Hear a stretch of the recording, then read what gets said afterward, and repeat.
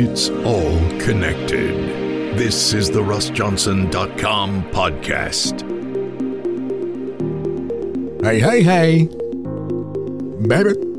It is Russ Johnson, and it's all connected. Here we are again, doing one of my most favorite things, having a discussion about what our beliefs are. And I believe Katy Valentine is onto something. She is a metaphysical Christian, and I may never forget the moment that I heard metaphysical Christian. Like, what the heck is that? Well, typically they reject traditional dogmas and creeds in favor of more individualistic and intuitive approach to spirituality. Metaphysical Christianity is a spiritual belief system that combines traditional Christian teachings and metaphysical principles. Metaphysical Christians believe in the fundamental teachings of Christianity, such as the divinity of Jesus Christ, the Holy Trinity, and the power of prayer. However, they believe in the power of the mind and the importance of spiritual practices, such as meditation and visualization. And I think she's really onto something. Join me now as I speak with Katy Valentine when I ask her where she was from. Okay, so I grew up in a very moderate Protestant household. We went to a Methodist church and really involved from committees and youth group and all of that kind of thing. My whole family was. And then at what age did you, since you were a kid? Yeah, since I was a kid, yeah. Born into that church. I was baptized when I was 3 weeks old, and I stayed there until I went to college. And then I also went to Catholic school until 8th grade, and that had a really deep impact on me. So I was kind of learning one set of rules at school, another set of rules at home and at church. But I also grew up in Louisiana in the South, and in northern Louisiana where Southern Baptist and evangelical culture reigns.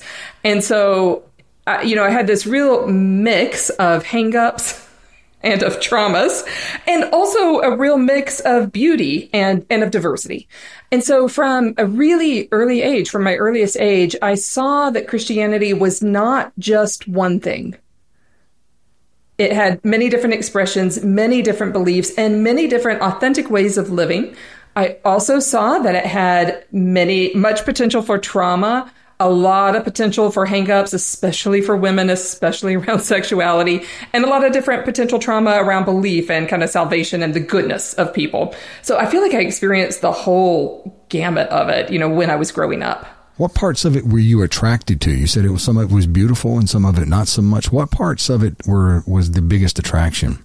I think the biggest attraction is when a group of people gets together, even when they disagree, and they collaborate, wonderful things can happen. So, I really did witness beautiful intervention in people's lives, people authentically helping other people out, providing casseroles for funerals, mission to those, to clothe the naked, to feed the hungry, and doing that in ways that was not insulting. Absolutely. And that's what I grew up into. I was Southern Baptist, and that's one of the beautiful things about religion in particular is that it brings people together, like minds that you can get together and, of course, discuss God and those type things. But it's the community activities. It's giving you a meaning. And I think there's a lot of value in that. And clearly you found that as well. What about the negative parts of it? Yeah, the negative parts are many, and these are not going to be a surprise, I think, to anyone. A lot of emphasis, especially for girls growing up, on virginity, on saving yourself till marriage, on sexual purity, on a little bit of shame, or a lot of bit of shame kind of thrown in there.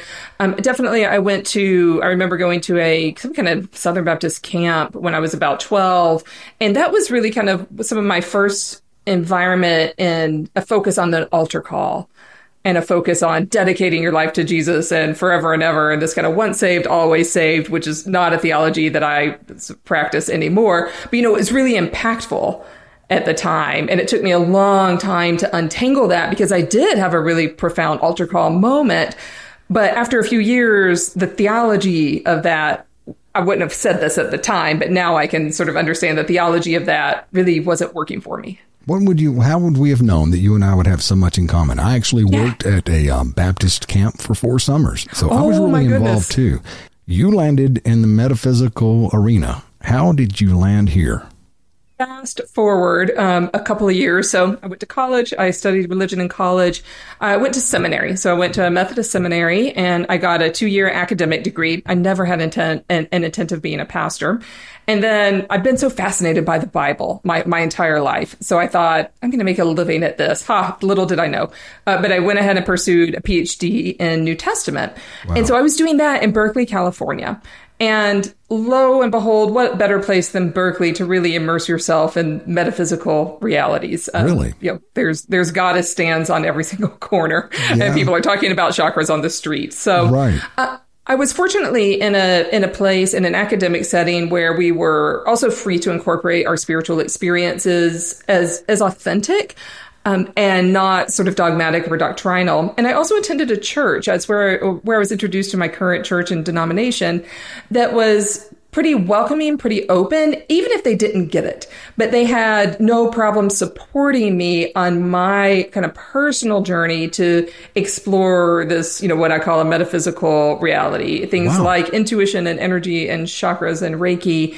And I was doing that all while attending church on Sunday morning. So I ended up in this beautiful place where I could explore all of that, which came pretty naturally to me. I think I had the inclination towards all of those topics when I was much younger, but didn't know how to frame it and certainly didn't have anyone who could answer questions about it. And everyone sort of pushed it aside as being like just new age stuff. What kind of school was this and how did you find it? So the school is really an academic school. It's called the Graduate Theological Union. We weren't talking about chakras in the classroom. I was doing all the stuff you do when you get a PhD, which I got to say, your first couple of years in biblical studies is not exciting. You're like collating text and learning Greek and Hebrew and German and French and all of that kind of stuff. Your nose is just in a book. But the school is called the Graduate Theological Union. It's a wonderful school. I had a pretty good experience there overall. No one has a great PhD experience. Right. Everyone, the most I've ever heard is pretty good because it's very intense. But the school was embedded in a variety of spiritual traditions. So yet again, I found myself surrounded by Buddhist, by many different kinds of Christians, by Hindu, by Muslims, all of who are experiencing God in authentic ways. And some of whom were open to this non-tangible kind of woo-woo stuff. When you say non-woo-woo, I mean, ultimately, it's all woo-woo. Everything's spiritual, from the outside looks woo-woo. So if you had to look at metaphysical versus like Orthodox Christians, what kind of tools are you using that they don't use? Yeah, I think some of it is just a matter of naming it, right? So there's some Christian practices that are sanctioned by different churches, and some that are not. And so really, I think that's the only difference. I think the difference in the way I practice my faith and invite others to practice their faith now is that I do it from a place of non-doctrine and non-dogma. And that goes very much in line with the church that I actually ended up getting ordained in as well, where we say our only creed is Christ. Wow, that's beautiful. I love it. I really do. And that's what I said. If 40 years ago, I probably would have been hooked. But, I love where I landed and everything. But I'm pretty sure if you had been at my doorstep, I could have I would have gotten it because it's bigger than what I was taught as a Southern Baptist. And I think some of this metaphysical stuff is what's holding a lot of people back from seeing a bigger picture. I mean, not that this is a better way, but it's most certainly, from my view, a wider angle. What do you think it's going to take for more people to realize that this metaphysical stuff really is a part of spirituality? What's it going to take? I think it's personal experience, and it is maybe having some soft places to land. And that's what I attempt to provide in my different communities that I operate in. Because when people first begin this process, if they're coming from a pretty strong faith background where exploring unsanctioned spiritual realities was not okay. It takes a long time to untangle that. It doesn't just happen overnight. So I think in my experience, I don't know. I don't know if Christianity will do this or not. I can't see the future. I have a lot of gifts, but predicting the future in this way is not one of them. But yeah, I think providing some places for people to land, a really gentle place for people to untangle what they were taught from what is authentically theirs is what is needed.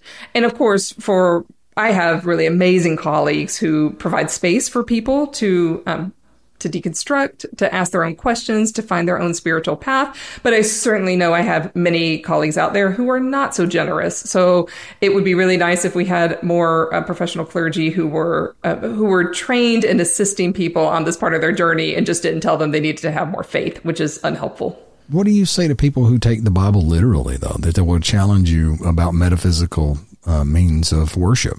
I say very little because my time is too valuable. Yeah. I can get that. These days. Mm-hmm. Yeah. Very little. If someone wants to have an authentic conversation and they're like, okay, wait, this is the way I was taught, I don't know what to do next. That's a conversation I am always happy to have. If someone wants to kind of challenge me and they get in a flight, fight, freeze state of mind about it, I don't have the conversation because I know that physiologically, when we're amped up and when we're defending a core belief that feels challenged, we can't have any kind of conversation that's going to be productive. That's so true. So a lot of what I do is really just creating safe space to even have the conversation, creating a sacred container so that we can think about things maybe in new ways.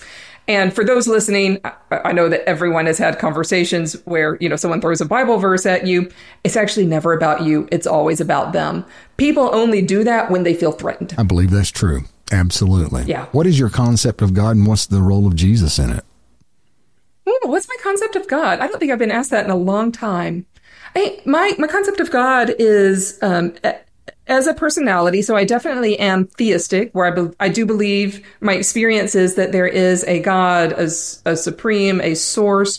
And my experience is that God is love, God is wild, God is luscious in how God cares for all of creation, and God is mysterious. There's a lot about God I do not know, and I will not know while I'm here as a human. What is the role of Jesus in all of this? It changes. I think my belief, my faith, my questions about who Jesus is always evolving. So at this moment in time, Jesus is my teacher. Jesus is the example of love incarnate on the earth. Jesus is one who came to show us full consciousness on the earth, and also the one who showed us the tragic price that sometimes people are called to make for the good, for the energy that they put out in the world. Yeah, I get that too. And where I landed is that I believe Jesus came and did and said and did all the things that the Bible says that he did. He came to show us what we're capable of, though. Does that resonate with you? Oh, yeah, definitely. Well, one thing I work with my people on a lot is that Jesus also says that we can do more, right, even more than Jesus did. Yep. He said you can do these things and more. And more. And that and more is so amazing because, Jesus didn't have the technology that we have today. Right. I believe Jesus used energy in healings and in miracles and in transmitting the message. I mean, for me, it's really all about the message. And we can do all that and more. And Jesus also only had a year to do it. I've been blessed with having a lot longer than that to help be a thread in this tapestry of the message of Jesus. And that Jesus is, echoing voices older than his and voices parallel to his too. What do you think about gods before Jesus? People who claim to be gods. Oh, do you have anyone in mind? Buddha. Yeah. So, I think Buddha's a really interesting example because Buddha didn't really claim himself to be a god, but to be enlightened. That's right. I stand corrected. Yeah. And so, I think Buddha's a wonderful kind of parallel maybe to Jesus. And I've talked to so many Buddhists, and some sort of worship Buddha, and then some think Buddha's a teacher. What about Shiva? Shiva, so I don't have a extensive knowledge of Hinduism, but one thing that's cool about Hinduism is that it's actually a monotheistic religion that presents as polytheism. Yeah. And so the idea that Shiva is an expression of the ultimate source that teaches us how to incorporate life and death into our being and to be very comfortable with that, I think is pretty cool. What I think is cool by you saying that is that you have found the connection to other religions which is the same place that I landed, of seeing how, we're all talking about the same thing. It's just different ways to get there. And it seems to me that you found that same connection with your explanation there. Do you think that's true? I think so. That's kind of where I have landed these days. And I'm certainly open to change. And I'm open to the fact that I may have a really healthy margin of error. Right? Like, this is the way I think about it. Do I have the complete totality of all of creation and the different beings that accompany us on our journey figured out in a nice little flow chart? No. But I do it the best that I can inside my own head. Do you think that Jesus is the only way? I think, no, not in the traditional evangelical sense. I think that the spirit that animated Jesus, that we call the Christ, is present in all living things, no matter what name we call that. So in that way, I think that all of creation is embedded with that Christ spirit. I totally agree. But I had a Christian this past Easter whom I lost as a friend because he told me I needed to pick sides. I was giving props to Jesus because I do believe in Jesus. Like I said, I believe he came and did and said and all the things that the Bible says that he did. But he was telling me that you can't just pick the parts that you want to believe, and either all in or you're not. And I had a hard time swallowing that one. Yeah, that's so. I feel so sad for him, and he obviously had some core beliefs that were probably being challenged, and the disruption of our friendship is always just really hard. But I also find there's a little bit of humor in the stance, not in your particular situation, but just in that stance that we don't pick and choose, because of course we do. Yeah. Of course we do. Of course we do. Yeah. It's impossible to actually take the Bible completely literally. I have respect for the communities that attempt that. I'm thinking of Hasidic Jews, although they're really following the Talmud, not necessarily the Bible. Or maybe the Amish or some groups like that. But even they are picking and choosing. It's not like the Bible says that we need to wear 17th century garb that the Amish wear. That's part of their cultural inheritance. I love the way you think. Yeah. I've said for years that I don't think two ministers of the same faith can agree on everything, right, much less try to get the whole world, for heaven's sake. Yeah, and I got to think that God is saying, really? This is what we're arguing about? Yeah, man. Let's get busy making the world a better place. That's exactly it. We're arguing over the small stuff. We just nitpicking little things that we want to argue about just because we love to argue for some reason. And then there's all this other stuff that we see in a very similar way. So why don't we focus on that stuff? But no, we don't. Yeah. We argue. We love to argue.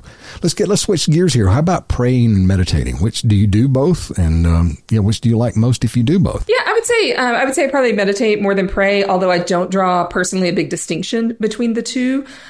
There's kind of a somewhat trite saying that praying is talking to God, meditating is listening. I think there's room for both, no matter what we call it. So I try to be in silence every single day. I'm also in the middle of shamanic training, which is wonderful and fabulous, but it has its own kind of form of meditation, which is taking journeys, which is probably a little more active for the brain. So I'm doing a lot of that right now too.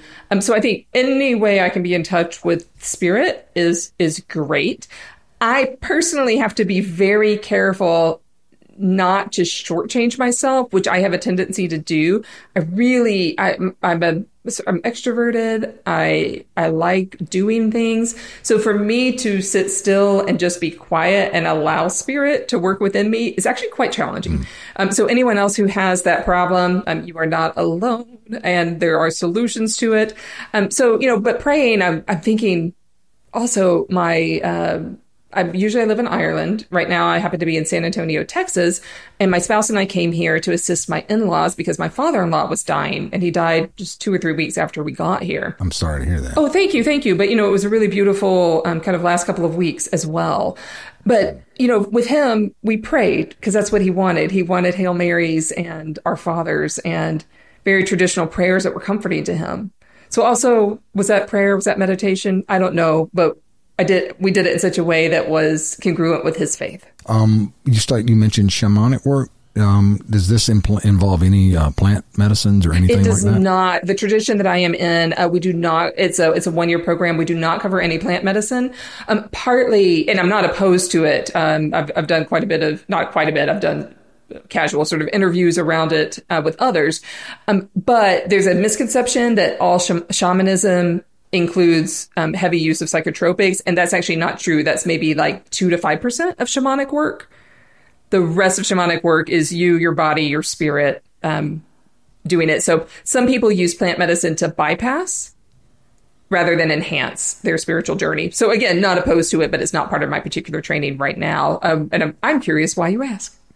I'm curious because I've done plant medicines before, yeah. And I think they're very useful in regards to, it's like I guess it's like a welcome card, it's kind of, yeah. It wakes you up to the fact that it's there.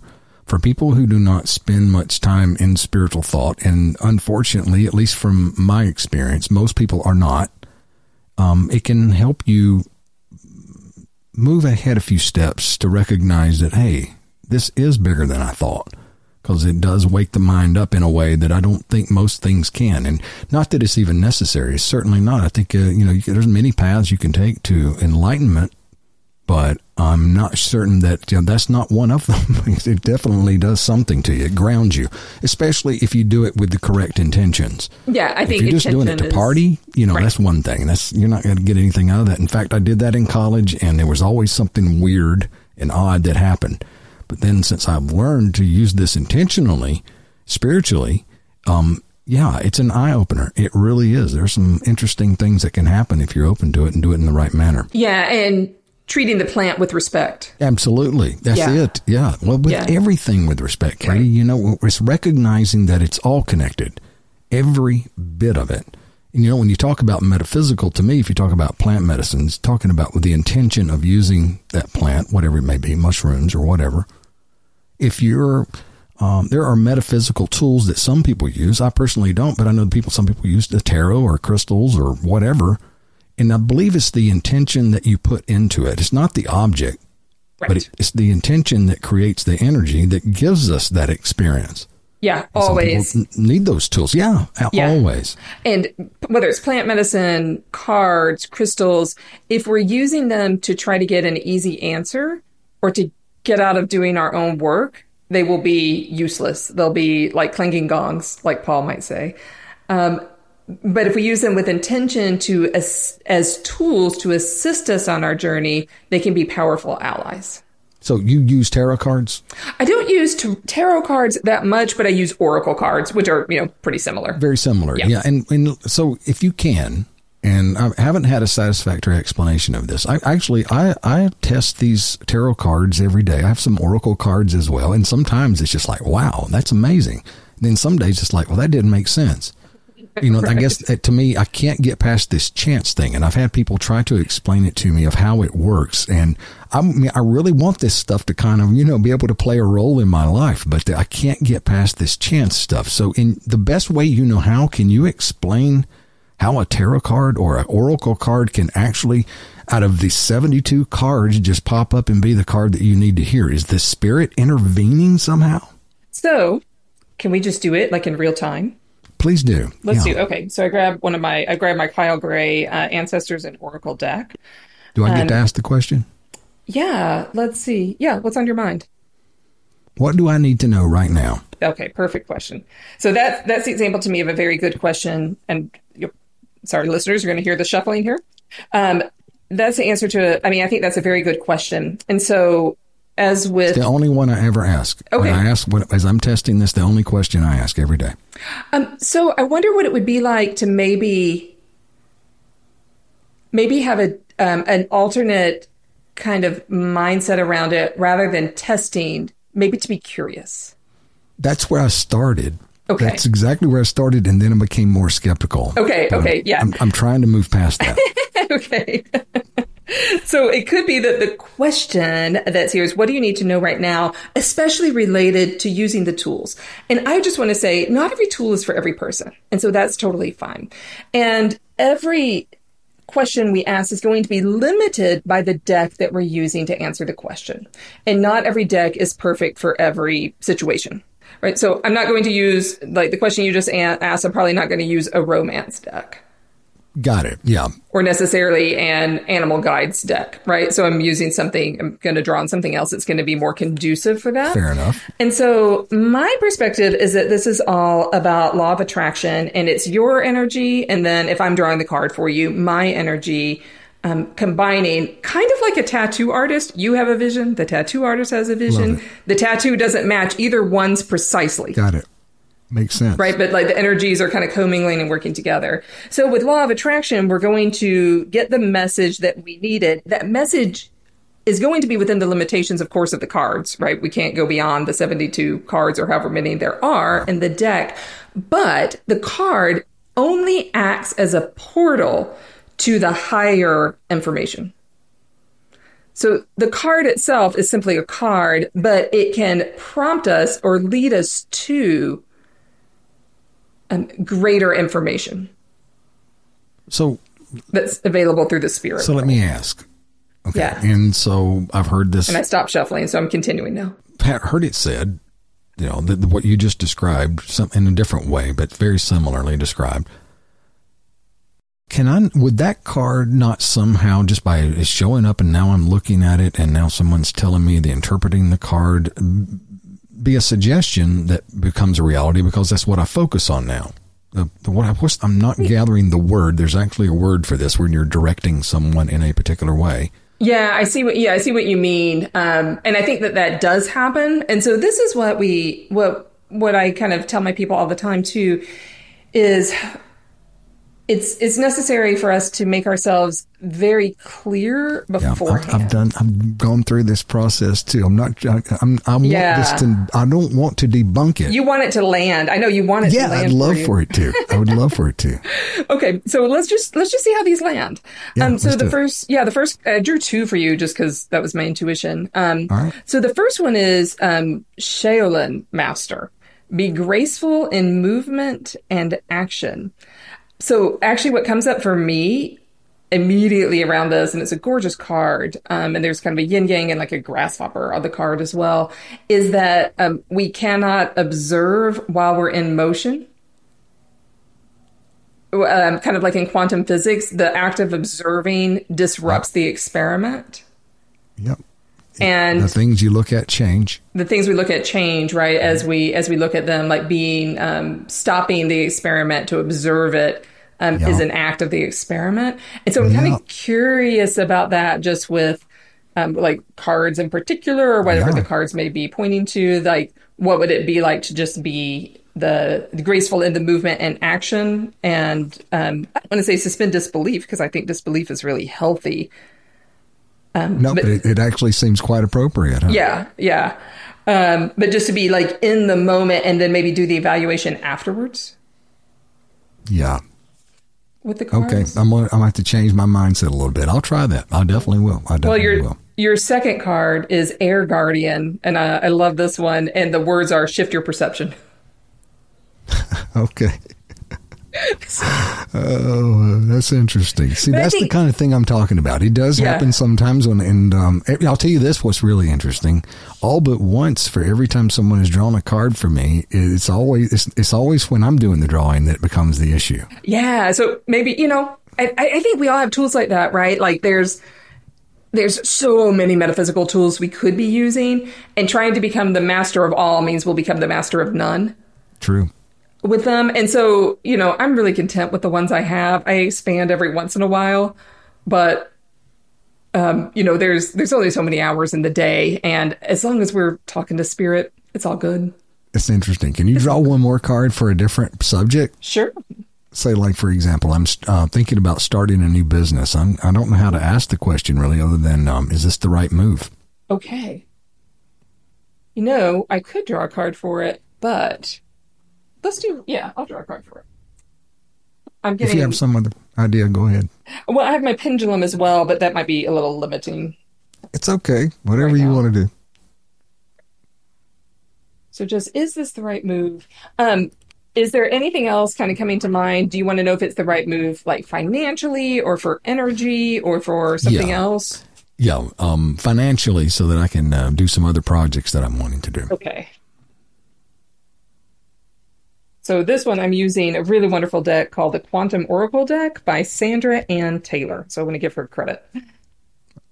Awesome. And I bought this one right around Halloween last year. How many decks do you have? I pared down 2, 3, 4, 5, 6, maybe 10 or 12. Yeah. And I don't use them all the time. I I'm use them sneaking with up on clients you. a lot. I'm sneaking up on you. I have 4. They can be addictive. I gave a lot away. So you're, of course, the card. This is just for those of you who don't have any experience with cards. If you're doing a draw for someone, there's always a moment of utter panic when you draw the card and you think, I don't know what this means. So part of it is just listening to spirit and being in touch. But this is a beautiful card with a young adult woman, and she has a heart with wings going across her like collarbones, and the card is called Your Higher Self. And so this is, of course, not a yes or a no kind of answer, because starting a business is sort of rarely ever going to be yes or no. There's so many nuances and variables in it. But actually, what I'm kind of getting, and tell me if this resonates, is that if this business is an expression of your higher self, it's worthy at least of consideration. But like maybe that's the check-in to do. Is this business congruent with your values of your higher self? Is your higher self kind of involved in assisting you in its development in the idea phase so that you can execute for financial security? And I think that heart-centered, like the heart with the wings, just remaining really heart-centered as you begin to explore. Got it. Yeah. Well, this feels very generic, but I'm just kind of listening and it is working generic, with the energy. but maybe, what I love doing more than anything is this stuff. I love talking about this more. I could spend my whole day talking to anybody about this stuff all day long. But this new venture is not in this realm. But it would be enough money to help me do some of the other things, but it will take up time too. So it's a little bit of a concern. So yeah, it's a little bit vague. I wish you'd just say yes or no. I know. Yeah. I bought a deck once that had like the yes or no, and I hated it. I Really? I tossed it out. Yeah. Yeah, it's sort of like that is chance, right? 50-50. Is that kind of? Yeah. And to me, it's the subtleties are what are fun. Yeah. And like, I think that it has the potential to make us a little lazy. Yeah. Right. Like, yeah. You mentioned the pendulum. Mm-hmm. So another tool that I can't get past that and I have one that I've tried to I want to remain steady as I possibly can. And I do, and it doesn't move. What's the crystal on it? Pardon? What do you know what the crystal is on it? There's not a crystal on this one. It's metal. It's metal. Does it need to be crystal? It doesn't need to be, and I'm not an expert on pendulums, although I do use them. And actually, this was so sad. Right before I left, about 6 weeks ago to come to the United States, I reached into the pocket of the jacket where I had stashed my pendulums after I had it out and about, and it wasn't there. And I don't know where this is, so I'm going to allow St. Anthony to help me find it when I return home. So actually I have a new one that I'm just kind of getting to know. But I do know that not every pendulum is for every person. And sometimes somebody told me that you got the wrong one. You need to let the pendulum pick you is what she told me. Yeah. Like sometimes they just don't resonate. I would definitely make sure that and you probably have, but that you've cleansed it of any energy of its past. Yeah. And dedicated it. I do that with crystals too. Yeah. Yeah, exactly like you would do with a crystal. And that, have you tested it to tell you what yes or no is? Yeah, I did all that in the beginning of it. And I thought that but the slightest little movement can make these things tick. It does. And it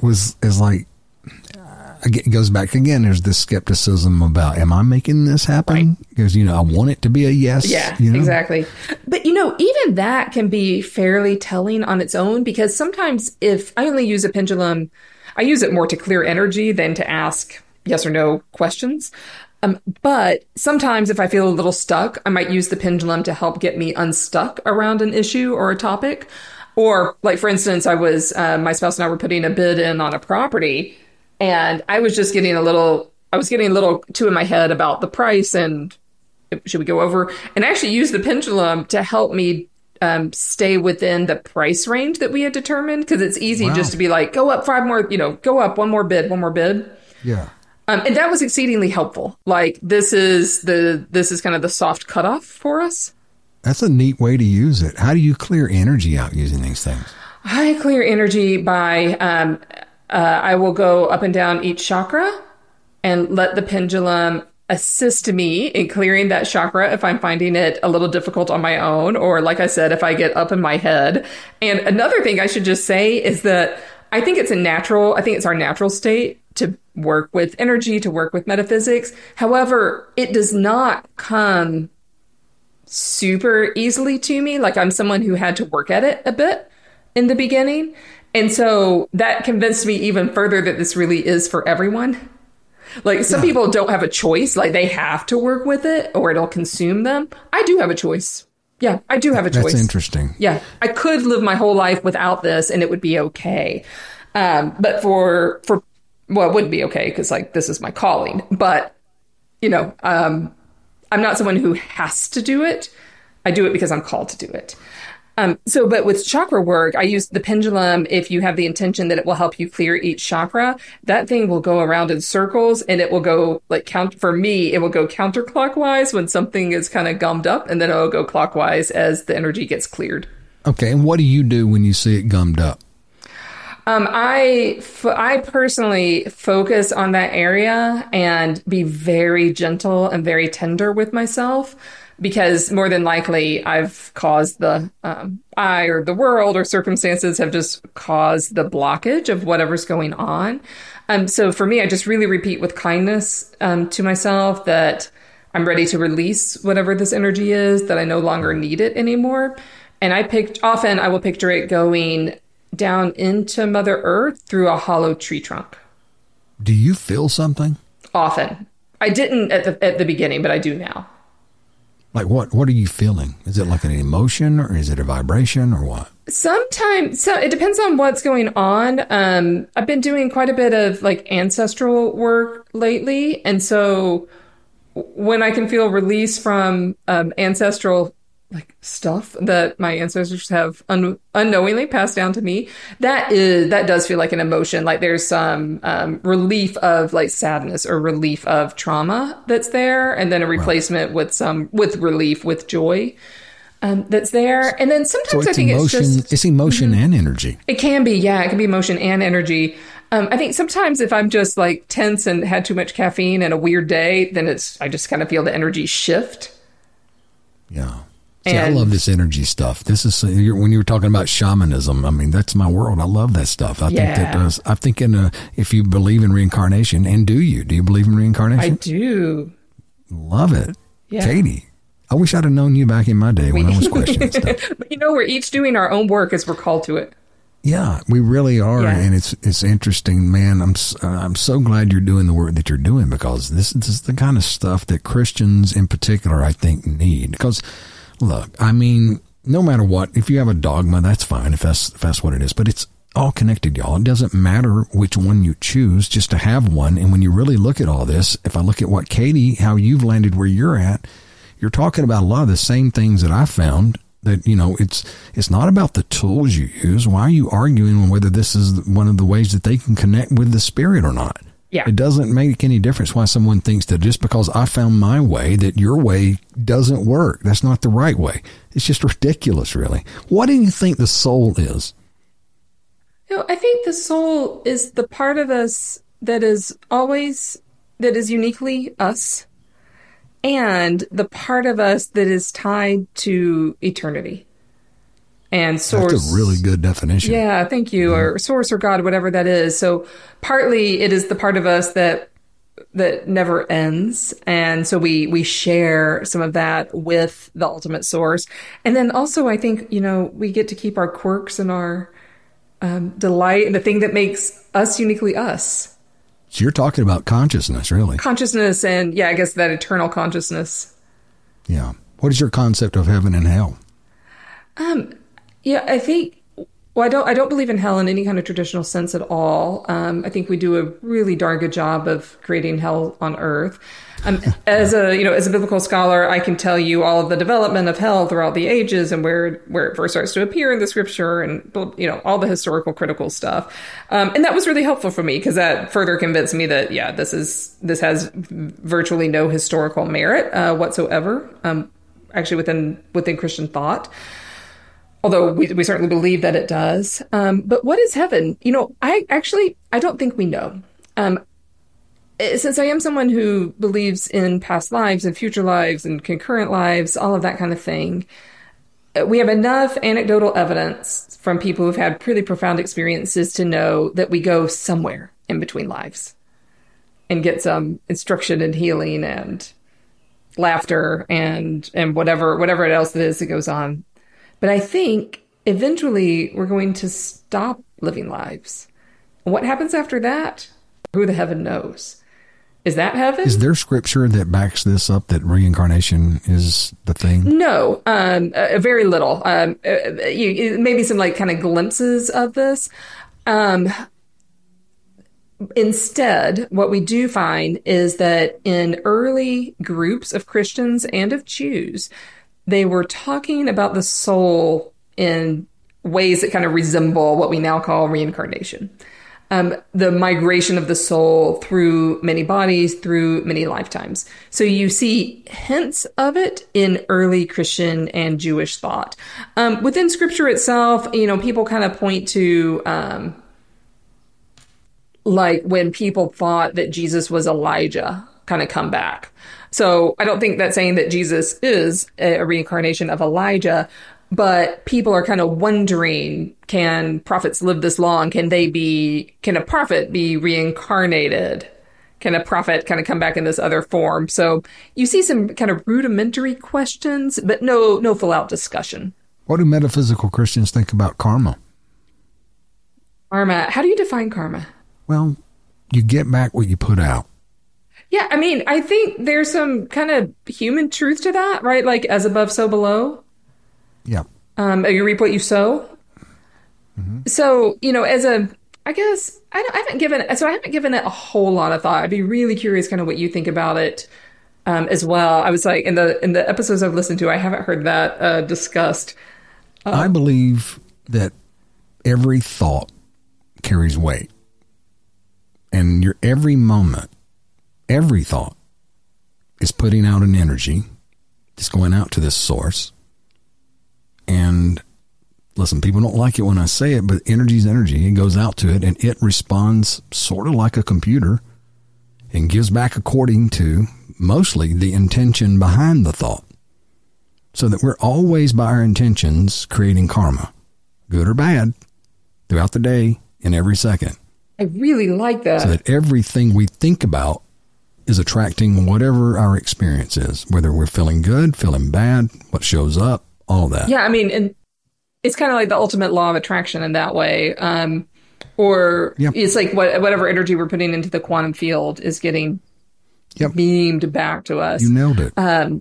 Yeah, and I think for kind of traditional toxic Christianity, this can be really, really toxic, right? Because although, of course, kind of evangelical Christians would not use the word karma, certainly, but there's kind of the thought, well, I can just kind of be as horrific as I want to someone and then just ask for forgiveness without accepting the responsibility. So I think what I like especially about your concept of karma is that it also asks us to accept responsibility. Yeah, absolutely. And that if we need to change our energy, then we change our energy.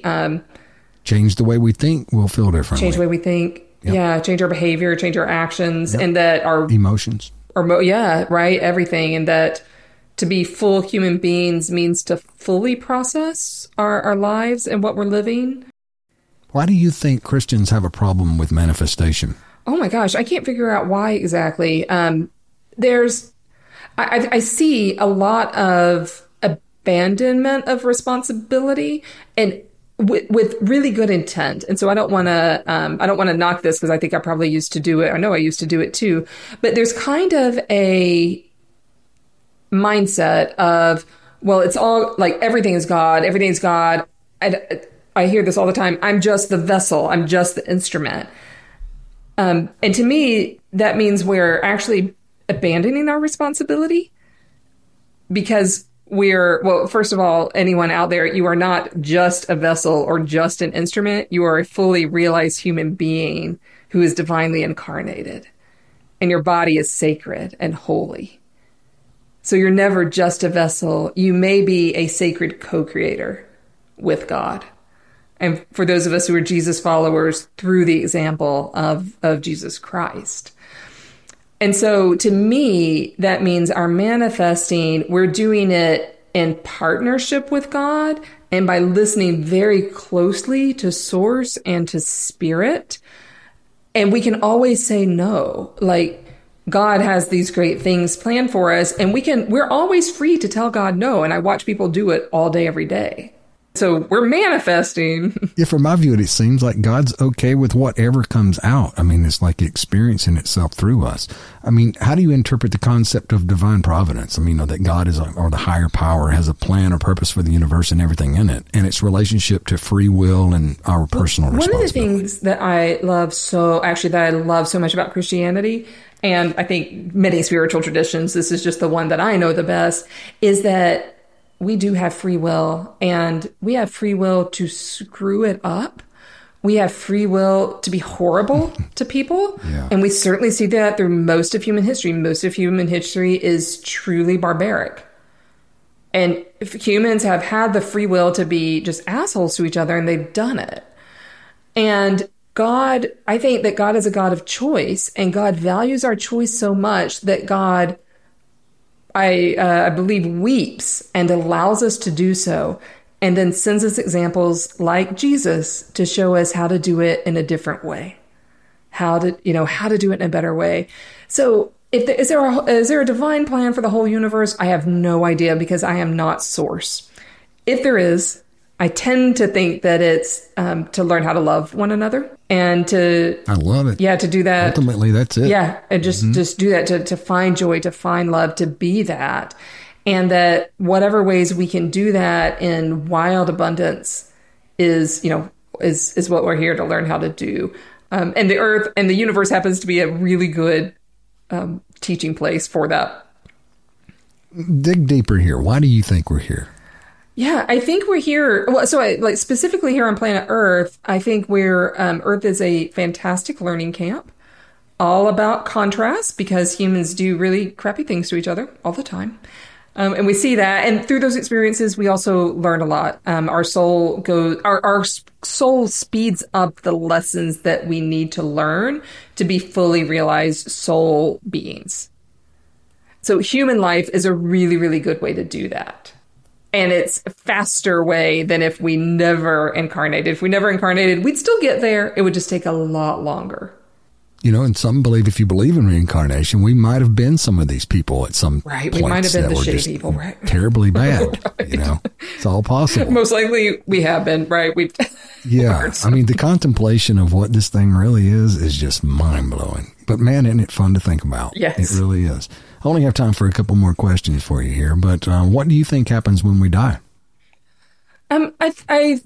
I wouldn't even say believe. I think, based on maybe a few kind of glimpses I've had in my own meditation and mostly from, again, anecdotal stories from others, I think we go to a place and kind of evaluate our own lives, regroup, heal, talk with the ancestors, hopefully play, laugh, and learn a little bit, and then choose what are the things we didn't quite learn that time around that we may need to do again.